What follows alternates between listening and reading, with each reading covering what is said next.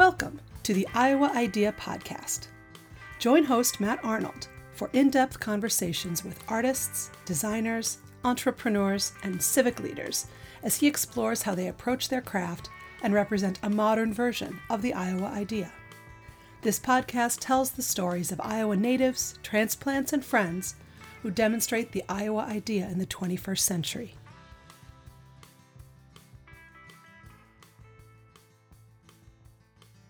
We must believe in everything because we know so little.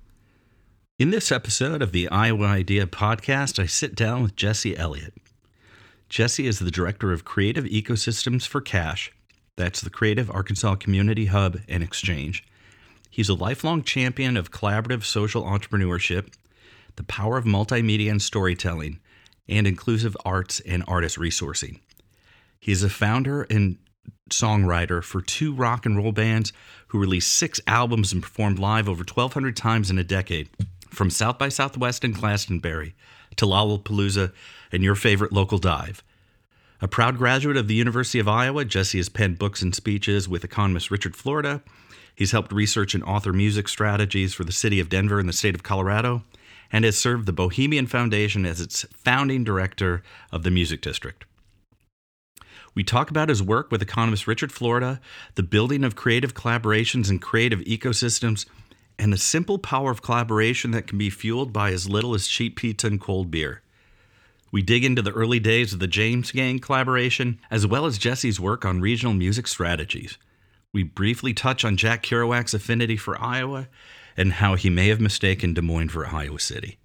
I encourage you to check out Jesse's TEDx talk linked in the episode description as he discusses music ecosystems and the remixing of community. It was an honor having Jesse join me on the show. I appreciate how he credits and shares the positive influence that mentors have had on his journey, as well as the importance of free, accessible spaces for everyone to enjoy. I thank Jesse for sharing his time and insights. I hope you enjoy the episode, and I hope I have an opportunity to have Jesse back on the podcast so that we might explore ways to bring the Bad Ideas Memorial Hall to life, or simply hang out at the restaurant at the end of the universe.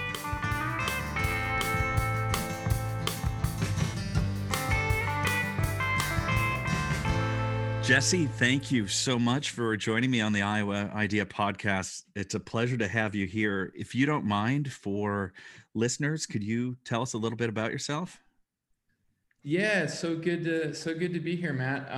I first came across Iowa City in the year 1999. Well, I suppose I was introduced to it a couple times before then, especially in literature. We can talk more about that later, but I got there as a freshman at the University of Iowa in 99 and spent the next 4 years there off and on, spent some time in Mexico in between, but then I came back in 2004 or 2005 to live there for another year and work with Chris Merrill of the International Writing Program.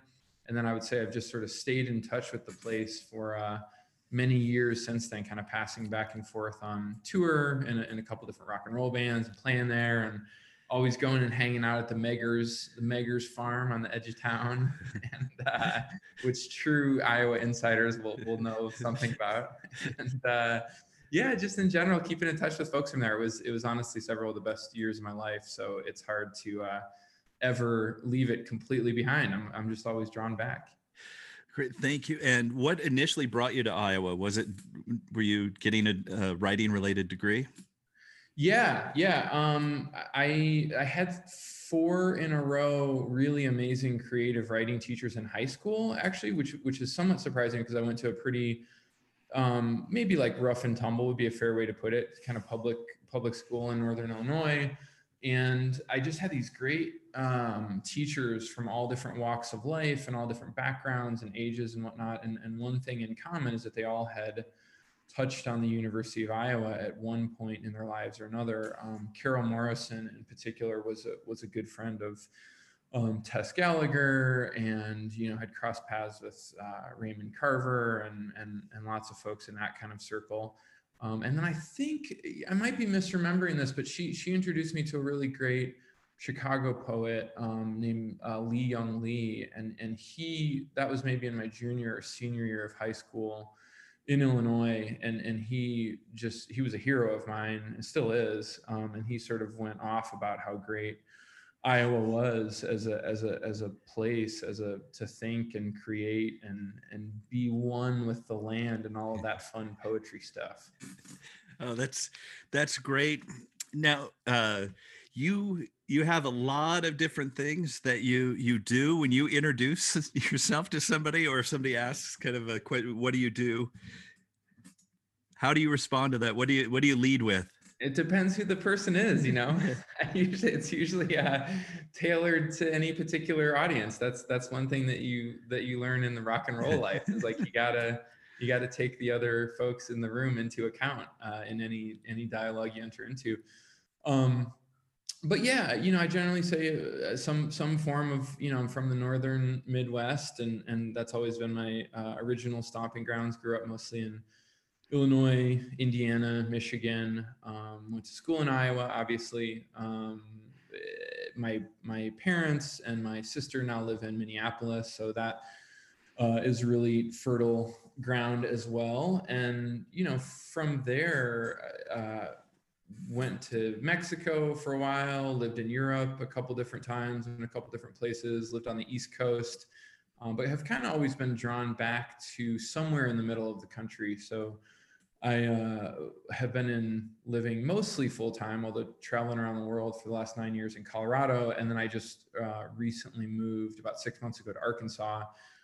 So there's some kind of constellation of, Mississippi and sort of Great Plains and Rocky Mountains geography that has always attracted me back. That you can't drift too far from the Mississippi River, right? That's right. That's right. I mean, my formative years driving back and forth across that amazing bridge in the Quad Cities, between Illinois and Iowa. I had some epic road trips, and I think I was sort of set up for that by reading way too much of the beat writers when I was like a 14-year-old kid. Again, great, public high school creative writing teachers. They were like, why don't you check these crazy people out? And there's quite a bit of driving back and forth on I-80 in those. Yeah, and Kerouac does have a very romanticized version of Iowa, right? Describes the pieces of pie getting bigger and the ice cream getting richer. And I think he even described the most beautiful women in the world from Des Moines were all part of his. I honestly, I will tell you, all joking aside, I always told people, like, I think Kerouac was confused because the way that passage reads, I think he was actually pulling off in Iowa City. And so the most beautiful women in the world are actually from Iowa City. Although no disrespect to Des Moines. No, none, but yeah. There's the people who are beautiful on the inside and the outside in Des Moines as well. And all across the state, of course. I love that interpretation. I love it. Where'd you live in Europe? I was in the Netherlands for a stint working at a world court there, which actually, believe it or not, was sort of writing related. And then I was in Copenhagen for a bit doing basically a human rights research fellowship, which also, in my mind, ties back to kind of writing and storytelling. Thank you. Some of the things I want to dig into. So while you're at Iowa too, you also got involved with help build a nonprofit while you were here. Do you mind talking about that a little bit? Yeah, no, I think the warrants for our arrest are all, outdated at this point. I'm happy to talk freely about the James Gang. It was just a really good collection of humans. One of whom you've talked with pretty recently on your podcast, a fellow named Andy Stoll, who is another very close friend, and we've crisscrossed paths over the years. We sort of drift in and out of each other's lives, along with Mike Brooks and David Strachany and just all these amazing people, Amanda Styron, that were there sort of at the formation. The Meggers, who I mentioned earlier, Forrest and Georgette Meggers, more fine Iowans. It was I don't remember what year it was, maybe sophomore year, but several of us lived in a house. How's this for street cred? We lived in Iowa City, Iowa, on Iowa Avenue by the Iowa River, attending the University of Iowa. So it didn't get much more Iowa than that. But I love it. I love it. But one of my personal pet peeves is that Iowa City is in Johnson County, that there you're is right. an Iowa County, but I just wish we could have had the naming convention all the way through. It would have been like a triple double or whatever for me. But yeah, missed out on that one. But no, we had this amazing house, 820 Iowa Avenue, which was really just our sort of hangout. And eventually that hangout, we added some beers and some airliner pizza and some late night shenanigans into the mix. And pretty soon all these 19 and 18 and 20 and 17 and whatever year old kids were like, let's start a nonprofit. Seemed like a good idea over pizza and beer. Oh, that's great. Yeah, and it was a pleasure having Andy on the podcast, and I appreciate you being here too, because it's through that connection that I got to know of you a little bit. Want to dig into the writing a little bit. One of the things that you were a speechwriter and writer for Richard Florida. Yeah, that's right. Who I met in Iowa. Again, a good connection there. Because of the James Gang, the work that we did, and I won't go on about that for right now because I haven't listened to Andy's podcast yet because I didn't want it to sort of soil my own retelling of all the stories that we've cooked up over the years. But one of the parts, the work that we did basically landed us kind of a seat at the table at this thing called the Des Moines Unconference, which would have been in 2001 or 2002. And that got me, and I believe Amanda, although maybe it was Andy, on a panel with Richard. And the point is, nobody remembers the panel, but we all remember hanging out until like 4 a.m. with Richard at a bar and sort of hitting it off in that way that you do at 3:59 a.m. closing. And I didn't think a ton of it. I wrote an article in the Daily Iowan. Got to give a shout out to the DI, where I spent a lot of great years learning from some other, sort of whole nother genre of brilliant writers. And I wrote something, and it was basically like, hey, these are the places where Florida's ideas make sense to me or to us or to our community, and here's the places where we differ, and that was really the rise. No pun intended, but it was the rise of the creative class at that moment. That's kind of when Rich's star was first taking off, or really accelerating, I should say. It had been taking off for years before that. And he and his team reached out to me when I was actually on to my first stint in Europe. So I was in the Netherlands, and they basically said, hey, we remember you wrote this article about a year ago. Rich just enjoyed, having kind of a devil's advocate. He's a really smart guy. And I think that because he was so popular at the time, as happens with a lot of people, you get thrown in a lot of rooms where everybody is fawning over you and you're the, best, most recent version of sliced bread or whatever the analogy is. And really, he just wanted kind of like a creative foil to bounce ideas off of, and knew from our time at 4 a.m. in the morning that I wasn't going to be shy about disagreeing with him, or, I agree with him 92% of the time. I think he's an incredibly smart fellow, but we really had a great few years. I did speech writing with him, did some article writing, some book writing. So really was involved in all the sort of creative and writing projects with the creative class group. And that, of course, took us all over the country and outside of the country quite a bit too, for speeches and events and consulting gigs and, community planning sessions and meeting with CEOs and governors and arts organizations. And it was a pretty exciting few years. That's great. Thank you. Because I want to say that I read Rise of the Creative Class when I was living in Minneapolis. So I can't remember the exact year that it came out, but I thought I was in Minneapolis. Maybe it already moved to Iowa City. But one of the things that brings this back around is my office for my day job. I have an office in Merge, which is a co-working space in Iowa City, and a lot of that was based on some of Florida's work as well. So it's all intertwingled right now.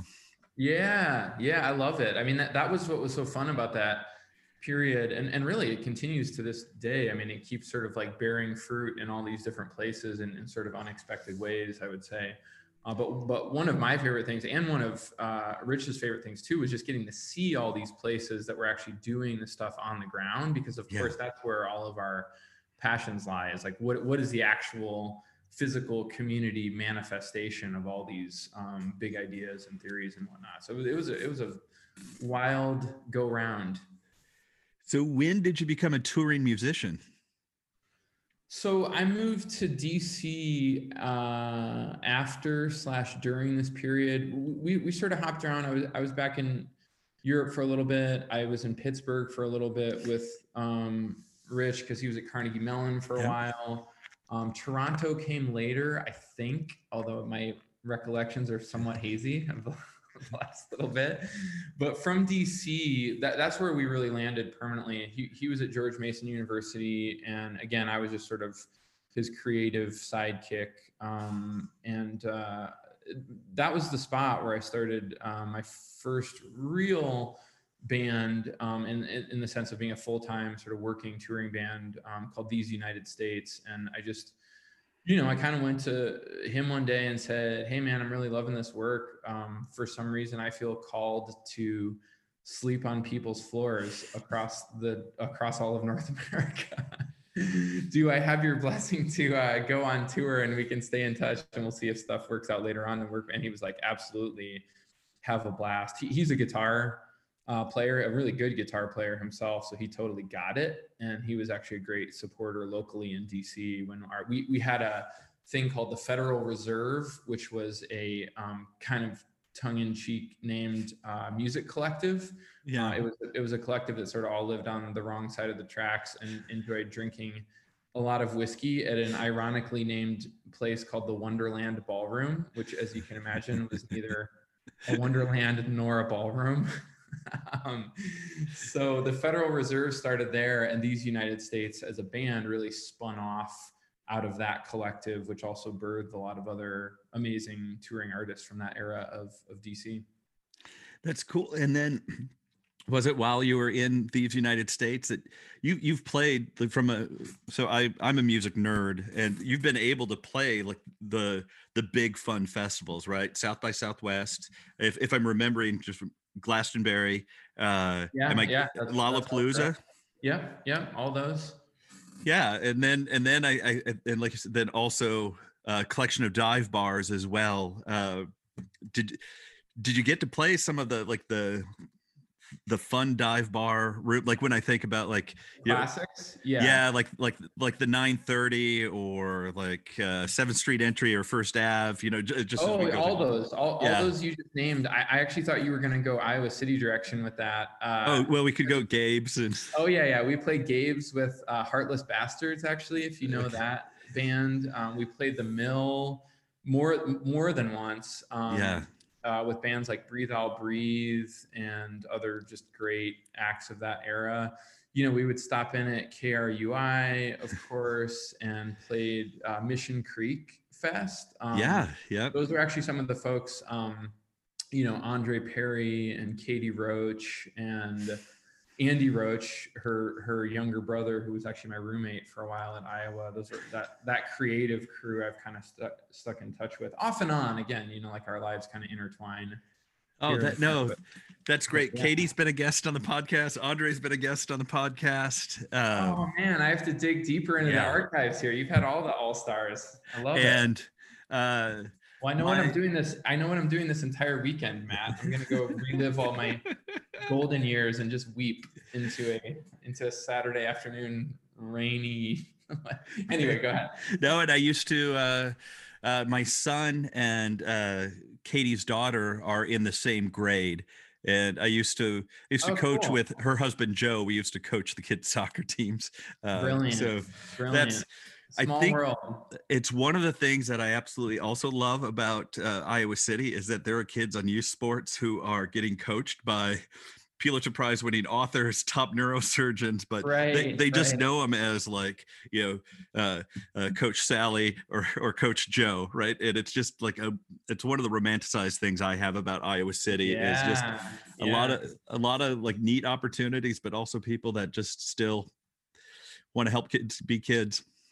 Yeah, I'll never forget my sophomore year, maybe, just turning a corner it must have been the Memorial Union, and Kurt Vonnegut is just sitting in a chair. The actual human, Kurt Vonnegut, is sitting in a chair by himself, just like in a hallway, just like in a nondescript college hallway. He's of course, preparing to like put on a big, I don't know, he had some big keynote speech or something like that, but he's just sitting there and I'm like, that guy looks familiar. And I just walked up to him and I was like, I think I know who you are. And he just sort of raised his eyebrow. That's about all I remember. I don't know if we said any other words to each other, but it was obviously a great memory. Oh, that's awesome. So music world, organizing, and economics, those start to come together because you've been working on putting creative collaboratives together. Do you mind talking a little bit about those, like both vision and why you would do that and what you hope to see out of it? Yeah, I mean, really, all those threads didn't come fully together until after my touring years, which went on for about a decade of almost a couple hundred shows a year. I ended up in Colorado. You get a little bit exhausted from that lifestyle after a bit, and I wanted to just kind of hang and take a deep breath for a bit. And I had discovered all of the many beauties of Colorado and sort of hunkered down in Denver for a minute. And that's where I got into kind of the music cities, music ecosystems conversation, which is a kind of global movement, I guess you could call it, that maybe makes it sound a little highfalutin. It's not like a massive movement, but it is a group of people roughly stumbling in the same direction. And that world really fascinated me right away. And I, basically just got really lucky again to sort of be drawn in, especially into a friendship with this guy, Bryce Merrill, who's a pretty renowned fellow in that world. And he and I worked in Denver on both the city of Denver's music strategy, which was those kinds of things were just starting to crop up around then. And then we also worked on the state of Colorado's music strategy for then Governor Hickenlooper. And that was a trip, because there's still to this day are not many statewide strategies, because anytime you try and do a governmental strategy, if it's statewide, it's difficult because you're trying to tie together urban, rural, suburban, different classes, different backgrounds, different geographies and landscapes. And so that was a real inspiring learning curve. And Bryce and I sort of got to do a little, two-man show around the state of Colorado and just visit all these beautiful places, quote unquote, middle of nowhere, which is not a term I have loved, as you can imagine, most of my life. I'm more of a middle of somewhere kind of guy. And we just got to visit a lot of those. And then through that work, got the attention of Bohemian Foundation, which hired both of us up to Fort Collins. And that's where I really started putting some more of that stuff into practice again, in a way that in Fort Collins was very reminiscent for me of Iowa City. To tie it back to that, started a project called the Music District with Bohemian Foundation. And that was like really at the nexus of creative placemaking, community cohesion, artist development, economic development, workforce development, all these, whatever buzzword you want to throw in there, like we touched it in some way. And I think that was maybe when I first realized the thread that was running through all of these different types of collaborations, which, to be honest, to me hadn't really made much sense in a logical, career-oriented sort of way. I just never thought in a logical, career-oriented way. I was lucky to have a bunch of wild and crazy writers as mentors. So they were like, follow your muse, have a good time. Life is short. Try to make some small differences here and there if you can, but don't take yourself too seriously, and certainly don't take your career too seriously. So that was where it all kind of came back together, if that makes sense. No, I love it. Because used to be one of the things I'd coach my design teams. Just that last part that you said is Don't take yourself too seriously. Take your work seriously, your work or your craft, but don't take yourself too seriously, right? And Exactly. Yeah, I take the work very seriously, like sometimes yeah, too seriously, but not myself. And like you're saying, in that sort of life design kind of sense, I again was just really lucky to have all these mentors at University of Iowa, whether it was like Bob Kirby or Dave Gould or all these really cool folks who really at the beginning of the literature, science, and the arts degree. I don't even know, I'm embarrassed to say, I don't know if they still have that around, but the LSA degree was something they were kind of experimenting with, and they needed a bunch of, let's say, crazy guinea pigs as students right. to sort of feed through that weird new mechanism they had. And it was a great fit for me and for a lot of the James Gang folks. No, that's cool. And I haven't met Dave. We're actually going to have virtual coffee soon. But I'm also, for me, Brilliant. interested in what the Obermann Center is working on. The Humanities for the Public Good project. Yeah. So those collaborations, and as you were talking about, kind of the Music Cities work, and this probably would have been like better. I might cut this out because I don't know if anybody will find this interesting. But the stuff you're talking about, I find it fascinating. I say leave it in. Run with it, Matt.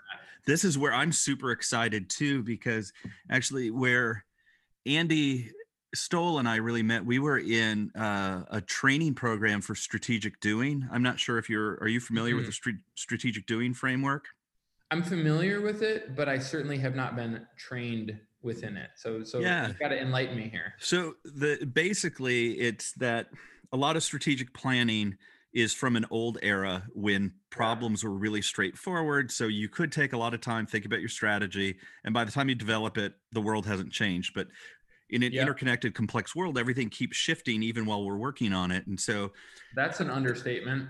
How do we have a lean business approach, like a lean approach to what are small experiments that we can run, knowing our big goal, what do we want to do, but in a stone soup way, what contributions do people have that they can just throw in, right? So looking at basically asset sharing and ways to engage community. And that's where, even looking at Iowa City, for me, you have this tremendous knowledge and these resources with the University of Iowa. And even though Iowa and Iowa City have a real healthy town and gown relationship, they're still silos. Right? Yep. How do you start to blend these in as like these super colliders of what might happen? And so reimagining kind of government, private industry, and community are like just super nerd things. I think I get nerdy about music. I get really nerdy about ways that how might we create more sustainable, more exciting, more productive communities that are really, really human-centered and not dependent on is a factory coming or leaving your community for its welfare. Yeah, exactly.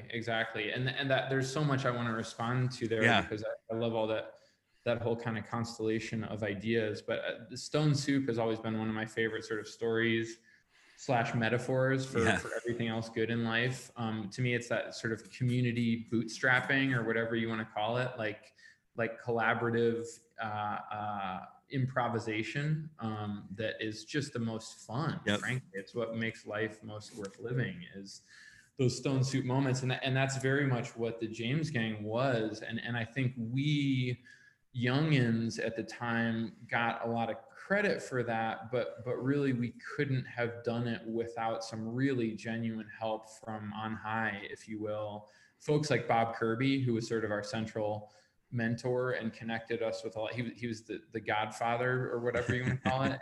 And you know, for him from one end and for us from another end, it actually came very much out of wanting to reconnect the town gown thing. That divide was, I'm glad to hear you say what you just said, because that divide was pretty real when I was there. And of course that never goes away in any university town. I've lived in several university towns at this point, and you're never going to totally get rid of it. And in part, that's fine. Like a university is there to be, you know, people use the term ivory tower disparagingly, but that's also, that was the original intent of universities, to be this like haven where people could actually retreat a little think a little, take some time to reflect. Like it's sort of like a Zen monastery or whatever in the original conception. And I think that's really valuable. But yeah, when you get to a certain point, you do want to tie it back to sort of everyday life. And I really, I hate the idea that there's a dichotomy between a university and quote unquote real life. Like people talk a lot in terms of like, oh, you got to go do something in the real world, right? Yeah. They always say, I think that's so silly, but I think that folks on both sides of that false dichotomy have maybe fed into that misperception a little bit. And I think that's, at the end of the day, that's what Bob Kirby and Mike Brooks and all the other folks who are involved with it were really trying to get past, was this false dichotomy. And for us, I think it worked. And you know, the group continued on and still is continuing on. So I guess there was something there, but it all comes back to Stone Soup is what I'm saying.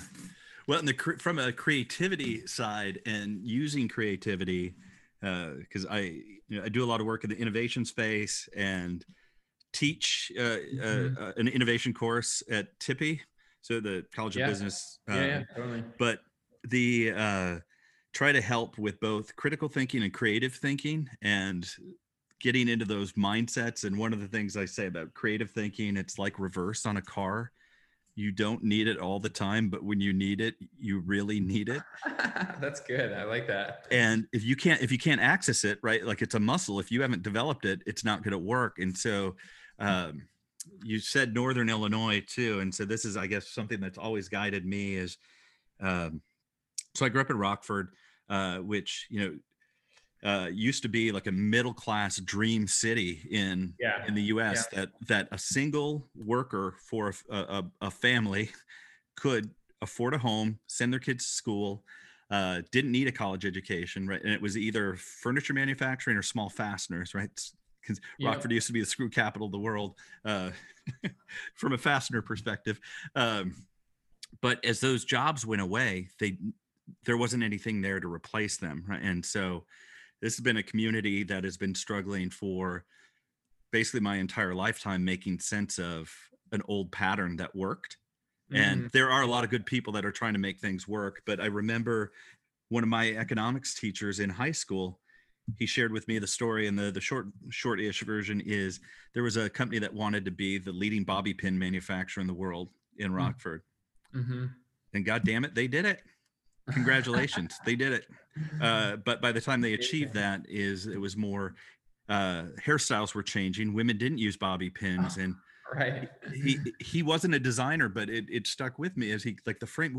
What if somebody said our goal is to be the leading supporter of hairstyles, right? Just rather than the bobby. So they focus on producing a commodity. Exactly. And then by the time they nailed it, the world didn't need that commodity anymore. Or even if they do, it can be easily replaced. So I think about that a lot. And having kids in Iowa City, as one of my friends said, I have kin in the game. So I want to make sure that they're growing up in a wonderfully kind of supportive, engaging, thriving community. And so hearing about what you're talking about, that's why so much of it's resonated with me. Yeah. Oh man. I mean, again, there's a lot I want to dig into there. First of all, the only place I ever played in Rockford, Illinois was a spot called Hard Times, which I like popped back into my brain as you were talking about Rockford, Illinois. And I went to Rockford a lot, like as a kid and passing through and but that's the only place I ever played a show. Home of Cheap Trick. Yeah. Oh, I was just going to say, we did hang out with Miles Nielsen, who was Rick's son, who has a great recording studio and hang out there. He's an amazing musician, super cool community of folks. So Rockford has always had this great stuff going for it. On the creativity end of things, I really like your car analogy, and it's fun to, how do I want to put it? It's always exciting to come across new or different takes on like what creativity is, because it's such a buzzword, right? For all of us. And I'm as guilty of it as the next creative class, creative economy, bozo down the street. But, and I love it. There's a reason it's a buzzword, because there's something that's fundamentally true about it. But I try to think more in terms of like, well, what does creativity really mean? And a lot of the things you're talking about are associative thinking plus systems thinking plus translation. I always think in terms of like translation or arbitrage or all these concepts of like, how do you trade currencies and ideas across silos where they're not usually traded, right? And that's Yep. one of the most valuable, like the marketplace. Like I still to this day love the idea of a marketplace. And I don't mean like the modern hyper-capitalist conception of it. I mean like the old school, like the bazaar, where you go and like you see some bizarre shit, like pardon my French, like there's bizarre stuff on every side of you. And that's I think where new ideas come from, is being in those, being comfortable enough to move through those sort of unknown middle grounds and borderlands and marketplaces where you're like, wow, part of this is like scary and weird and different and foreign, and that's exactly why I love being here. Something you said made me think of that. But anyway, I think there's this other component now to arts entrepreneurship. Like people talk so much about arts entrepreneurship, and I think usually that what they mean in the modern parlance is like translating business and entrepreneurial ideas into the arts and creative communities, which is great. That's like half the battle. But I think the more interesting, sophisticated work that's happening now is going in the opposite direction too, and saying like, you actually need some artists and creatives like sitting around in the boardrooms or the advisory committees or the strategic planning session, like from the beginning, right? Yeah. Like if Yep. you not as like a focus group that you bring in later, or not as like wallpaper that you have in the background at, you know, the governor's opening ceremony for some creative economy announcement or something like that. But like at the table, at the leadership table from the beginning, those folks can be so valuable. And I think whether people explicitly call it that or not yet, that's a lot of what we're seeing that I think is the most interesting work that's happening in entrepreneurship, in ecosystems, in self-empowerment, in community empowerment, all those kind of related concepts. Yeah, when you were talking, it was making me think of also Stephen Johnson's book, Where Do Good Ideas Come From? Yeah. Right when he talked about port cities in Europe, where you did Exactly. it was because there were people from all different walks of life, different countries, different cultures colliding right in these, basically in these bars in port cities, and knew, you know, the notion of a slow hunch too, right? It's not an individual with the eureka moment. It's, hey, oh, I got the Phoenicians were here. Did you see what their boat looked like? We could add this. We could apply this. It's funny you say that. I mean, I've always loved port cities for exactly that reason. I just rewatched one of my favorite movies of all time that I hadn't seen in about 10 years. The 2005 version of Hitchhiker's Guide to the Galaxy, the one that had like Mos Def, and the cast is just incredible. We can get into that at some future point, but there is that classic bar scene, which was kind of a nod, I think in their case, to the Star Wars bar scene, right? Where you're like on the, and then they sort of end the first movie by referring to the restaurant at the end of the universe, which of course is the title of the second in that trilogy that became 5 parts by Douglas Adams.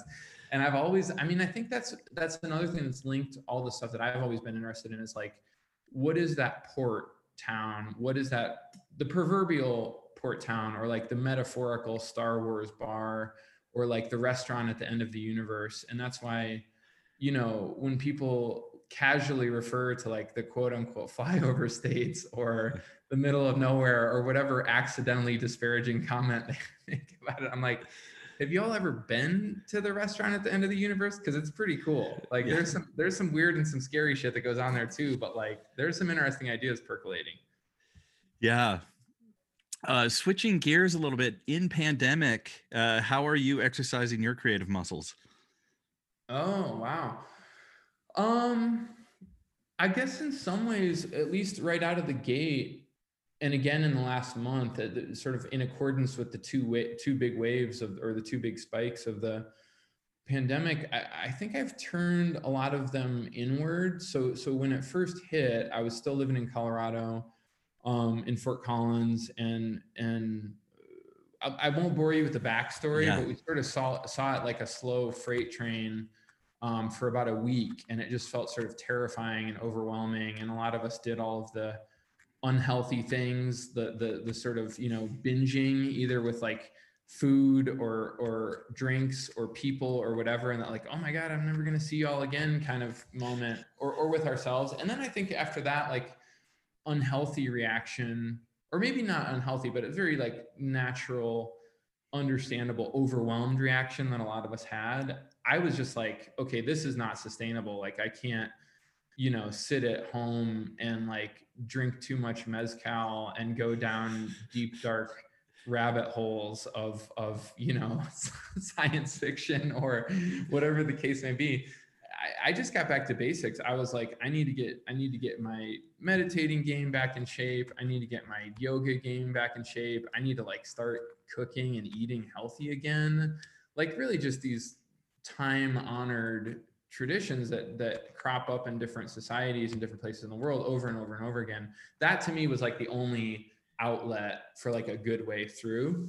And that really got me through the first couple months of the pandemic. And then I moved here to Arkansas, and life became kind of a crazy circus again very immediately. And I would say that went on for sort of the 4 or 5 months after that. And then recently in the last like month, really since Thanksgiving, I've kind of got back to that more inward, like it's okay to stay home and read a book that you've always been curious about, or at least look at a book that's in your pile of books that you've never read, but you know that you will someday. So you just keep them there.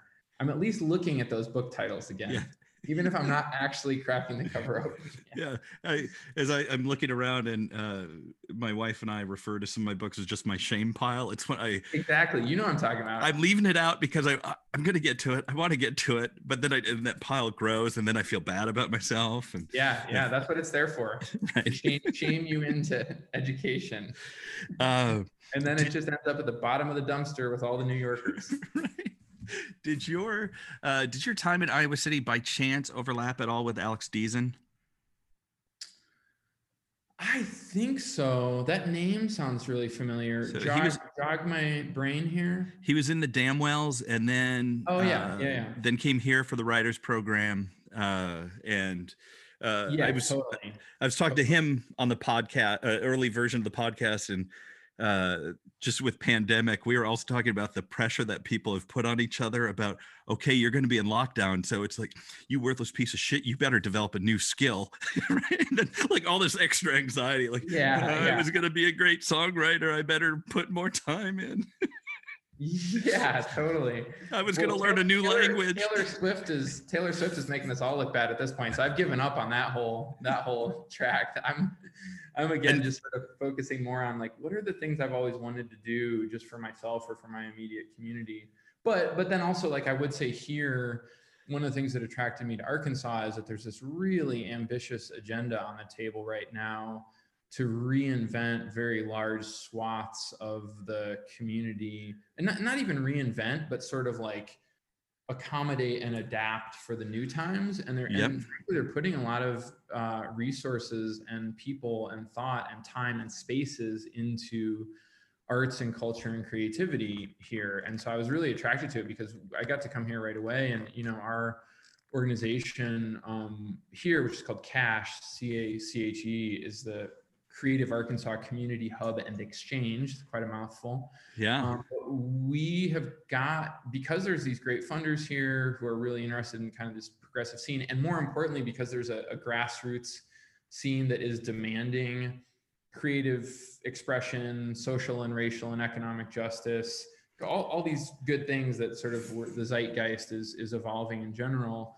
We've got to frankly get a lot of money out to artists and organizations to sort of like commission new works and reinvent their business or strategic models and which is like, I don't know, it's kind of a dream scenario for as rough as everything is at the same time. That sounds great. What part of Arkansas are you in now? Northwest Arkansas, which is Benton and Washington counties. And I'm living in Rogers, which is one of the four main, there's Bentonville, Rogers, Springdale, and Fayetteville.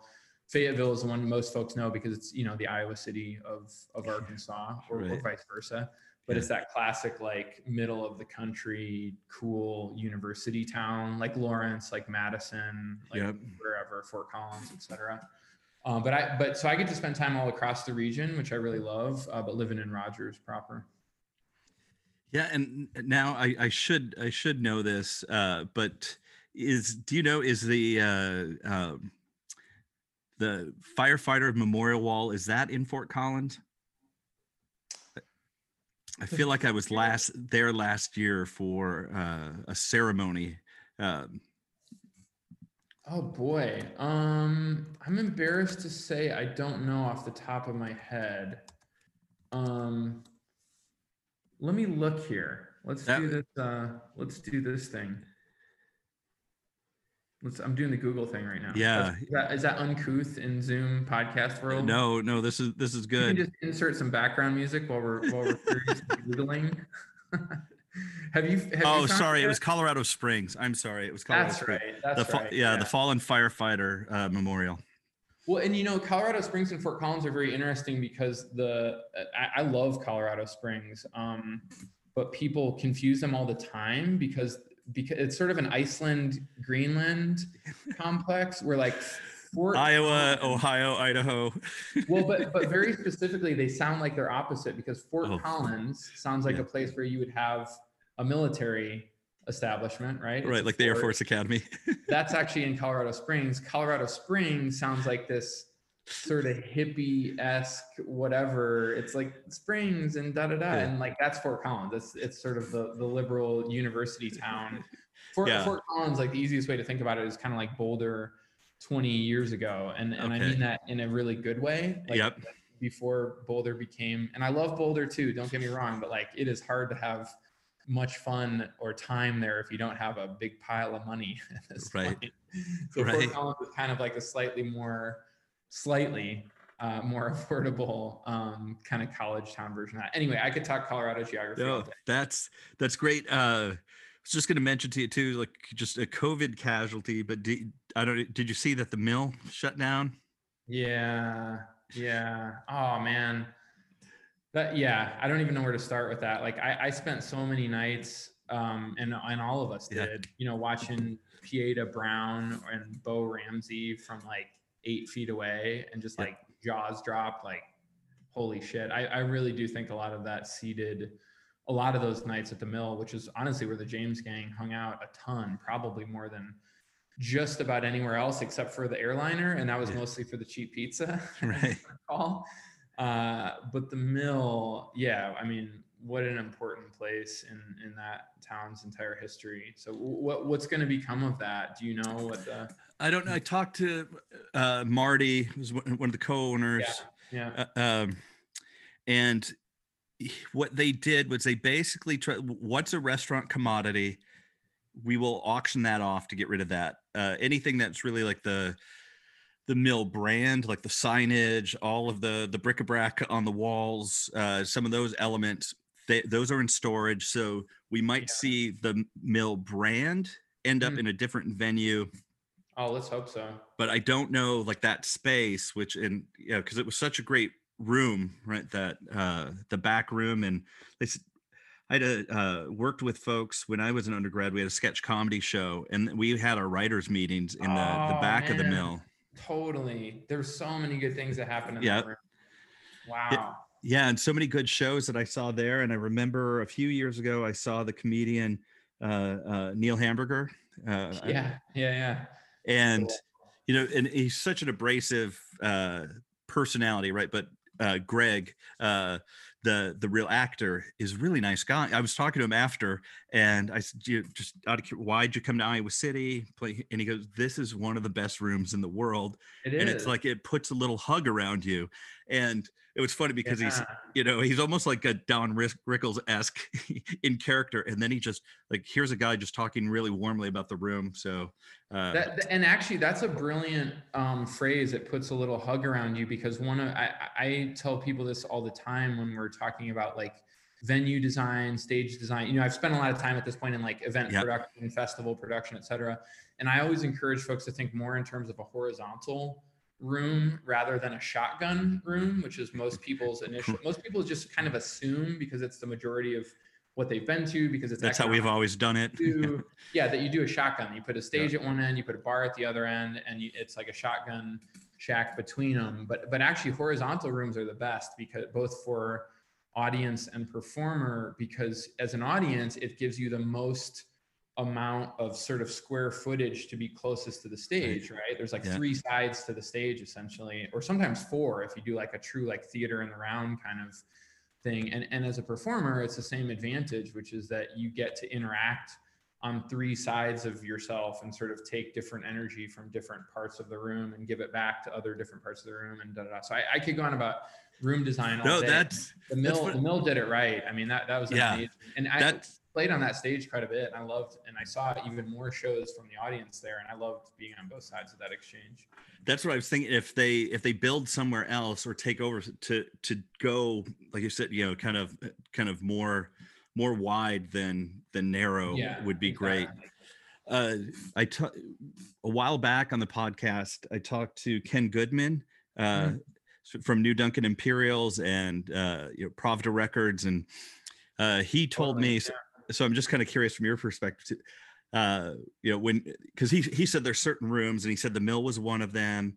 Gabe's is another. The Continental in Austin. There are certain rooms you'll go play because you just know it itself facilitates a good vibe, exactly. Right? Exactly. And he said when you walk into a room, like you haven't been in this bar, just even like set your gear, you already know if they've done it right or not. Oh yeah, absolutely. Did you feel that? Yeah, I mean, it's almost like residue. Like you just like, you either see, it's like the equivalent of smoke stains on the walls or like beer stains on the floor, or you feel the residue of years or sometimes decades worth of gathering, which I think is one of the really heartbreaking things about the current moment, is all these places that just had built up years and years of history and layers of residue.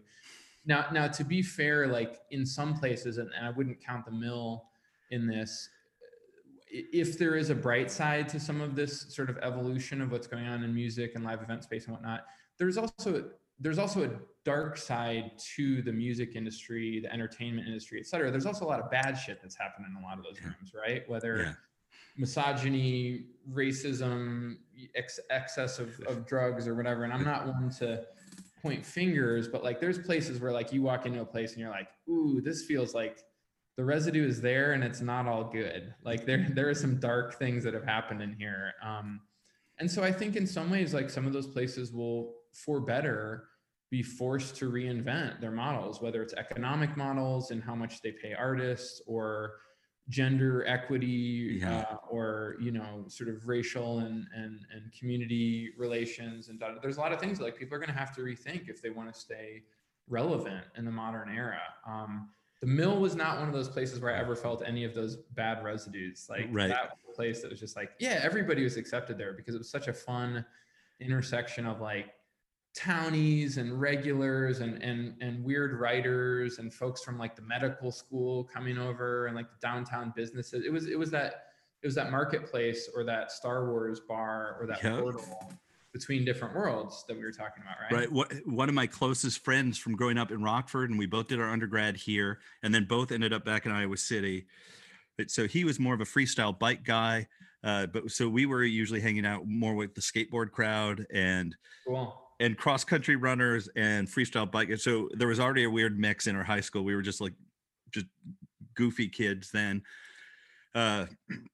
But we come back. He's his PhD is in he's a microbiology researcher in immunology and virology. His PhD is in coronavirology. So a lot of stuff going on right now. But he and other lab guys that he's friends with, people, not just guys, but the lab crowd would be, and then like designers and music, and so many different nights there where we're exchanging almost ideas from here's a deep science perspective, here's an art perspective, or here's something I've heard similar that answers this from a design perspective, and we'd have so many good conversations. It was beer fueled, so some of those ideas might not have been great, but that's one of the things I miss. There's a little bit of triage that happens with the good ideas. You don't necessarily get to keep all of them. That you have to sort of pay the angel's share, if you will. Right. Too many beer. I mean, in a sense, that's what the James Gang was all about. Just to harp on the Iowa City connection here, and really that's what on the nerdy side, it grew out of that literature, science, and the arts degree combined with the fun, let's say, bohemian vibes of living on Iowa Avenue in that era. And those two things combined were a powerful source for beer and pizza consumption, but also idea production. Do you have any because they're in the lore a little bit, the James Gang cards? Do you have any James Gang cards anymore that have survived all your moves? Oh, like we mean business cards? Yeah, because I was even reading in Nate Staniforth's book when Andy reached out to him, just like this kind of cryptic card from the James Gang. Totally. Yeah, we did a lot of stuff like that, just kind of for fun, just because we were like, we don't want to look like a traditional nonprofit. Not that there's anything wrong with that. Right. Nonprofits have great strengths, but frankly, their strengths are not what ours were. And right. So we're like, we need to sort of aesthetically, vibe-wise, brand. I don't think we ever would have used the word branding, but we were just like, we need to put off a different kind of vibe as a group of folks, and that hence the name itself. Like it was kind of a self-deprecating, like Wild West kind of thing meets rock and roll. There right. obviously was a James. It actually came from William James, who was sort of all of our heroes. He was all of our hero. I don't know how to construct that sentence as a writer, but we were big fans of William James. That's what I'm trying to say. And sort of pragmatism, and that exactly what you were saying about strategic doing. Yeah. That really fueled everything that we were up to, along with beer and pizza. And I forget where I was going with this, but I'm sure there was something there. Well, it was the James Gang, the bringing things together, beer and pizza.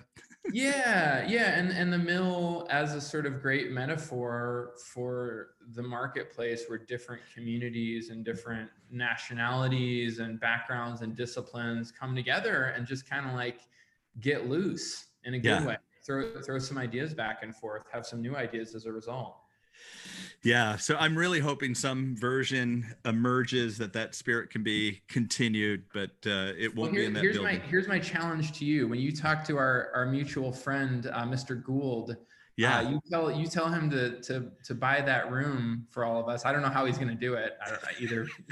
But I trust that he can cobble together some resources from the larger community, and tell him that we'll all come back there for a big reunion and open it up as like, some kind of memorial hall to all of our bad ideas. Bad ideas. Awesome. Memorial hall. How about that? There we go. Yeah, I like it. One of the things I do like to check in with guests too is the notion of advice. So sometimes it's good advice that we may have received, or wisdom that somebody gave to us that we still kind of unpack as we get older. Like you find it still applicable and profound. Or sometimes it's more like Austin Kleon's Steal Like an Artist. When we're giving advice, we're just talking to our younger self. Is there advice you wish you would have had when you were younger, or advice that has really been helpful to you that you might share with the audience? Honestly, I feel like I got all the best advice humanly possible from so many people. I really feel lucky the older I get, in reflecting on the really profound mentorship that I had access to, and that's a privilege, right? And I'm not blind to that luxury of being a white dude in America that we're all sort of waking up to collectively a little bit more now. So I don't take that for granted at all, but I still feel very fortunate for it, and really actually to have had mentorship from a lot of different people who didn't look like me. There were a lot of white dudes in the mix, don't get me wrong, but like another really powerful mentor of mine was a writing teacher in high school named Art Saldana, who was a Mexican immigrant who came to the States at the age of 18, didn't speak a word of English. And by 28, 10 years later, he had a master's degree in English literature. And he was the guy who taught me the connection between William Shakespeare and the Rolling Stones and Carlos Castaneda and all of the folks who he sort of idolized. So I could give you a whole nother hour on Art Saldana, but suffice it to say, when I'm now realizing so my real answer here is that I got one of my best favorite piece of advice from a wall, which I'll tell you in a second. But maybe the second one was from a chalkboard. I guess technically the Rolling Stones by way of a chalkboard, but I walked in Art Saldana's class once my junior year of high school and written on the, it was a lesson on Shakespeare that day, and written in huge letters, cursive across the entire board, was just, you can't always get what you want. And the entire rest of the week's lessons was just art riffing on the Stones and Shakespeare and the connections between Whitman and Dylan and blah, blah. I could go on for a long time about it, but you can't always get what you want is a pretty good one. That sort of remains top 5. And while the source of that, the band itself is maybe problematic in some ways, or maybe I don't agree with all the choices they made, still, if there's a good message, sometimes I think it's worth putting up with the faults of the messenger. And I've learned that over and over again in life, and tried to hang on to those good messages that even messengers bring, and carry forward the good parts of it. But I think my favorite ever was walking into an art gallery in Washington, D.C. when I lived there and was working with Rich, and I went into the Corcoran Gallery. And one of the great things about D.C. is all these free public spaces, right? This is another inspiration of mine. Yeah. It's like access for everyone and anyone who's willing to walk in to knowledge, inspiration, creativity. And whether that's a park, like a national park or a city park or a museum or a library, like those are my heroes in the world, are those institutions and the people who make them happen, who are giving that public, whatever you want to call it, like the building blocks of humanity that we all sort of swap back and forth. And so I walked into the Corcoran, and I had never heard of this guy named Fritz Scholder, I would find out later, pretty famous Native American Indian artist from the Southwest, who really transformed how we look at that particular genre, quote unquote, of art, basically by saying, like, this is not a genre. You can't lump all Native American art into one bucket and say it's all about over romanticized, exoticized portraiture and, noble figures that, oh, by the way, we killed them all off, but now we're going to romanticize what we think they look like, even though it's completely inaccurate and condescending. He was a guy who kind of brought Native American art into this more forward-looking, in some cases, much more abstract, impressionist, psychedelic, interesting, real, like everyday sort of realism combined with surrealism. And the only thing that was in the place where the artist statement would usually be on that wall in the Corcoran Gallery was just a quote from him that just said, "We must believe in everything because we know so little." And that was like the statement for the show. And I was like, whoa, like there was something about it that just gave me goosebumps. It still does when I think about it. And there's something like really profound in that I love, because it's such a great little like Zen koan, or like a little maxim, or whatever you want to call it, that you can think about it very differently based on kind of like the syntax of the sentence and the words in it, and all the different meanings you can read in each individual word. You think about it differently at different points in life. And I think those are the things that really stick with me, is the things that are sort of open to reinterpretation, like a great song or like a great quote or whatever. Right. Oh, that's awesome. We must believe in everything because we know so little. It's is that a, like, even now I'm like, is that a like condemnation? Like, is that saying like we're condemned because we have such limited knowledge? Like that's our only choice? Or is that like the most hopeful? Right. Is it an optimistic command to we have to believe in this? We have to. Or is it just like an existential matter of fact? Like, look, this is not good or bad. It's just like, that's just how life is. Like we don't know very much, so we got to believe in things, right? Yeah. So I try to remember that anytime I talk with somebody whose viewpoint I may not necessarily understand from the very get-go of the conversation or whatever, that, we all have these crazy systems of belief that are almost inexplicable, no matter where we're coming from, and no matter how much science or religion or dogma of this or philosophy of that we think is behind it. It's one view on the universe, and I think it's valuable to be able to hold a bunch of different ones between each other. Yep. Jesse, thank you so much for spending the time. It was a pleasure having you on the podcast. Yeah, man. Thanks for having me. This is a great conversation. Let's continue it with Dave Gould in the Bad Ideas Memorial Hall in Iowa City, Iowa. Is that on Burlington? I'm trying to remember the street that sits on, right? The mill was on Burlington, yeah. Yeah. I don't know how I remember that, but yeah, I'll see you there. It sounds great. The restaurant at the end of the universe. Love it. Take care. Awesome. You too, man.